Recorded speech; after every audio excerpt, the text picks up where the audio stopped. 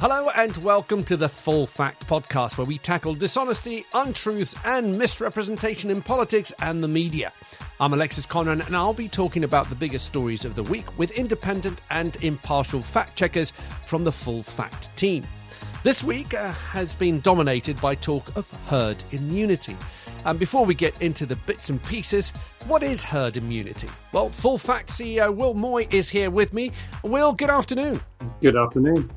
Will, herd immunity is a very odd thing, and I think we should explain it before we get into the nitty-gritty of why we're talking about it this week, which will become apparent, of course. But let's talk about herd immunity itself. What is it? Herd immunity is a scientific term, and it describes the point at which a population is protected from a disease because either enough people have been vaccinated or developed antibodies to the disease. And people will be protected because the proportion of those who aren't immune is too small for the disease to continue to spread throughout the population. Okay, now we know what it is. Let's look at why we're talking about it. The reason behind it is, of course, a certain chief advisor to the Prime Minister, Dominic Cummings.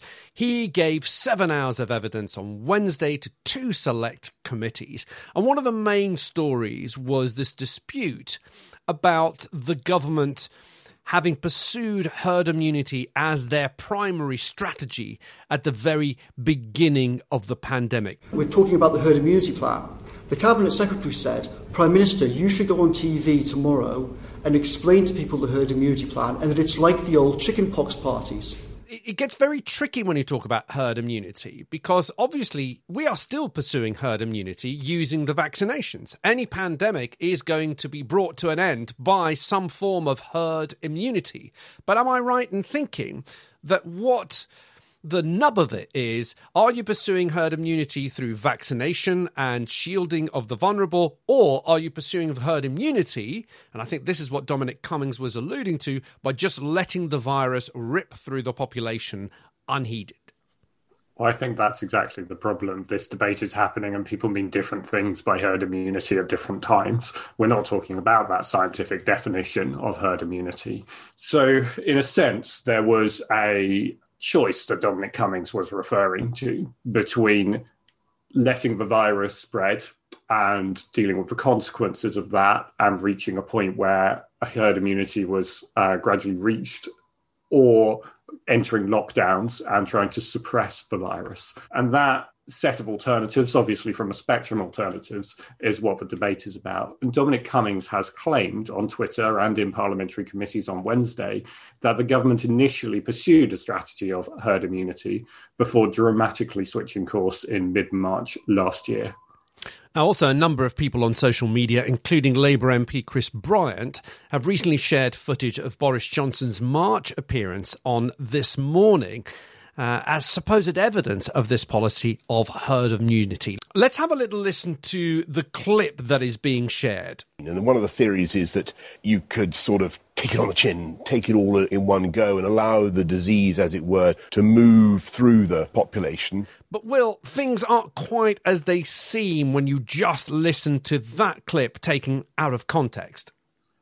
That's right. This is one of those awkward kind of fact checks we get from time to time where somebody has said something and they've said it in a context and people need to make their own minds up about that context. And the kinds of fact checks we generally write there are writing out a transcript of the entire thing and letting people make their own minds up about what it means. What happened is that back on the 5th of March last year, the Prime Minister was interviewed on ITV's This Morning. That's exactly around the time that Dominic Cummings is saying we're making big choices. There's a sudden change in government policy coming up.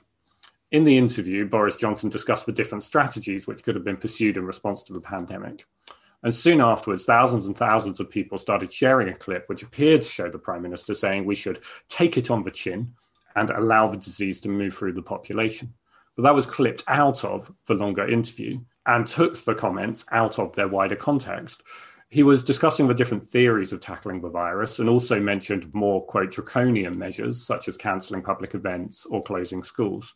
Later in the interview, he also said it would be better if we take all the measures that we can now to stop the peak of the disease. If you just take those isolated clips out of context, it sounds like he's coming down firmly on one side, whereas actually he's talked about a range of options, and actually he's said explicitly we need to take all the measures that we can now. So this is one of those things where you really need to see the whole thing and make your own mind up about it, rather than just look at the very catchy social media clips. When looking back at everything that came out of Dominic Cummings' 7-hour committee hearings, how much of it was actually fact-checkable? Not a lot. What? We always have to remember the limits of fact-checking, and fact-checking relies on publicly available sources. We don't take anonymous tips from WhatsApp messages from within government telling us, oh, this is definitely what happened in the room yesterday. We rely on things that you can check for yourselves. And in the context of government, this is why truth-finding institutions are so important, that can actually go into government and find private information, private documents, and check them. We have that in finance. We have the National Audit Office that does that. We have the Office for Budget Responsibility that does that. We don't have that here. We don't have an independent body that can go in and look at this. And until we have the coronavirus inquiry, we won't get that kind of revelation of what officially was said in a reliable way. We just have to rely on what the news reports are. Well, how would that actually work, though? Because one thing that struck me quite a lot from listening to Dominic Cummings is how much of government business is done on WhatsApp. And there was a moment as well when Jeremy Hunt, or I think it might have been Greg Clark, actually, was asking for certain text messages, for certain evidence concerning the integrity of the health secretary. And you saw Dominic Cummings, I think the phrase came out of his mouth, saying, I'm not going to hand over my phone to you. So how would you go about properly fact-checking things like text messages, communications, conversations? How would that actually work? Well, I think it's outside the realm of fact-checking, but how do you make that accountable? The Freedom of Information Act requires that government business is available under FOI requests. And that includes messages sent on people's personal mobile phones if they're doing government business. The idea that somebody can work in government at the highest levels of government and just say, no, I had this conversation, it determines the fate of millions of other people, but it's none of your business, is laughable. The idea that we would put up with that for a second is ridiculous. The question is just, how do you sort out the mechanics of it? In this particular case, though, we can go back and look at what government ministers and advisors said publicly at the time, and we can see what indications there were that the government may have pursued some measures based on the idea of herd immunity. We can get some context from public remarks that throw some light on this. But the actual digging into what government did do is going to require powers well beyond those that fact checkers have. Let's move on to what we briefly touched on last week. Elsewhere in the government, communications have also been under scrutiny. We talk about mixed messages over foreign travel in our last week's podcast. But this week, the mixed messages concern very much more local issues, particularly local travel. The government website was updated last Friday, so on the day that our podcast came out. And it advised people in Bolton, Blackburn, Kirklees, Bedford, Burnley, Leicester, Hounslow and North Tyneside not to travel outside their areas if it was for non-essential reasons. But this wasn't really accompanied by any government statements, and the advice went unnoticed by most residents of those councils until Monday. The advice has now been amended to simply limit non-essential travel. It's the same old story, isn't it, Will? We've seen this too many times in the pandemic, and it's not good enough. However much sympathy you may have for people who will be working very long hours under great stress with huge responsibilities, something broke down here. Full Fact's seen these problems time and again, and we've warned about them. It was a theme of our report in 2021. We highlighted systematic problems with state infrastructure, which led to failings by government and public bodies to communicate vital messages to the public effectively. And for that reason, we have called for a parliamentary inquiry into the oversight of government communications, something to actually look at how government communications are managed, whether they are serving the public properly, how they are being protected from being politicized, as they frequently have been. And we need that kind of oversight. We need to recognize that government communications serve us all. Over the weekend, they disastrously failed to serve people in parts of the country. Well, thank you as always for giving us all your time. Will Moy, CEO of Full Fact, thank you. Thank you very much. Now, for this week's episode's edition of Media Watch, we're joined by fact-checker Leo Benedictus, who has been scouring all the papers from The Independent to The Sun, investigating a phenomenon he calls headlines. Leo, hello and welcome to the podcast. Can you explain to us what headlines actually are? I mean, is this a word that you've actually invented during your fact check? Hi, Alexis. Yes, it is. I've actually invented this word. And it's a word I've been wanting to invent for a long time because it's a problem we've seen for a very long time. But it has been something that's been a bit slippery to talk about. You asked what an headline is, and in the simplest terms, it is a headline which does not accurately reflect the article that goes with it. That is a real problem because very, very often the headline, as I'm sure you'll know from your own experience, all of us will know from our experience, the headline is often the only thing people read. Mm-hmm. So if you read a headline and it isn't really what the article says, you'll never know. And you'll take away whatever the headline has told you and may well think it's true when actually it isn't. And how prevalent is this problem? Do you see it mainly online? Do you see it in print? We see this everywhere. It's very prevalent. It's something that has cropped up over and over and over again. It's been, I think, a slightly elusive problem for fact checkers for a while because sometimes the headline might contradict the article, but then the detail and the various nuances of the actual story can get extremely complicated, become too time-consuming to go into. But in very simple terms, if the article says one thing and the headline describing it says another, then that can't be right. That is clearly misleading. And we see examples of this probably several times a week, every week. They're everywhere, including, and social media, of course, is a big part of this. When you're scrolling through Facebook or Twitter or something, then you'll very often be seeing just the headline that appears to open with the link that people have shared. And if you just keep scrolling, then that's all you'll ever see. Now, obviously, as you mentioned, it's the headline that gets the click, that gets the eyeballs, that gets the money, essentially, for when you're talking about people reading stuff online. Can you give us some examples of some good headlines? There's one in The Sun from September last year, which says, "Snore off. If you snore, you could be 3 times more likely to die of coronavirus, docs warn." Although it's not about snoring. It's about people who have obstructive sleep apnea, which is a condition that can cause snoring, but is only one of the things that can cause snoring. So the point here is the headline, "If you snore, you could be 3 times more likely to die of coronavirus," is really misleading if that's all you see, because loads of people snore who don't have obstructive sleep apnea, and this doesn't affect them. They might be worried completely without reason, or at least because there's no scientific research saying that they're at risk. So again, there's a really important bit of context there, which I can understand maybe why headline writers don't want to put the phrase obstructive sleep apnea into their headlines. But, it is a very, very important detail. If people want to understand the truth of what's going on, it really matters. We see many other examples as well. And there's one in The Independent, which said, France sees 70 cases linked to schools days after reopening. And you may remember last May, we were just kind of beginning to come out of lockdown. So was much of the rest of Europe. They were a little bit ahead of us. And whether or not opening schools was going to be safe was a huge subject of widespread concern in every country. Parents, I think, were often very concerned about whether it would be safe to send their children back to school. This is a really important subject. And actually, that headline suggests there was a big problem. France has just opened its schools and they were seeing 70 cases linked to them. But actually, if you then read the whole article, you had to go a certain way down this article.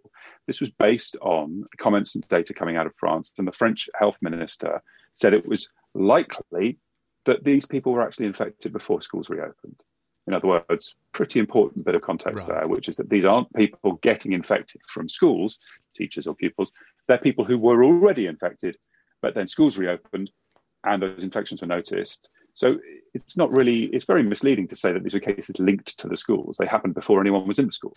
Is there been a lot of research done into how many people actually read an entire article? How many people make it past the headline? Yeah, it's hard to get a really solid handle on that, obviously, because we're not monitoring everybody's behaviour. But there has been a bit of research on this. In 2014, a study of American adults found that 58% did not watch, read or hear any news beyond the headlines in the previous week. So most of the people they were looking at literally didn't look at a single thing past the headlines at any point in the entire week. So, I mean, even some of the others probably, at least some of the time, weren't looking beyond headlines.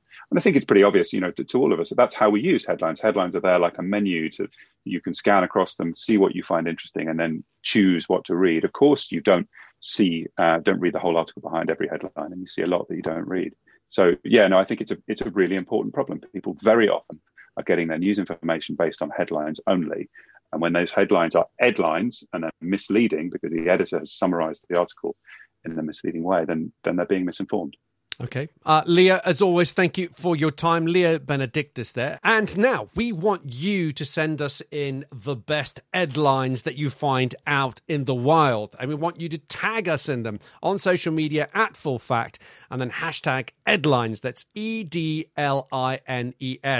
Headlines as in the editor who changes the title of the article, who takes control of what the headline should be. Those are the headlines. So if you find some great ones, somewhere where the headline completely contradicts the body of the article, send it over to us, tag us on social media, and we'll look into it, of course.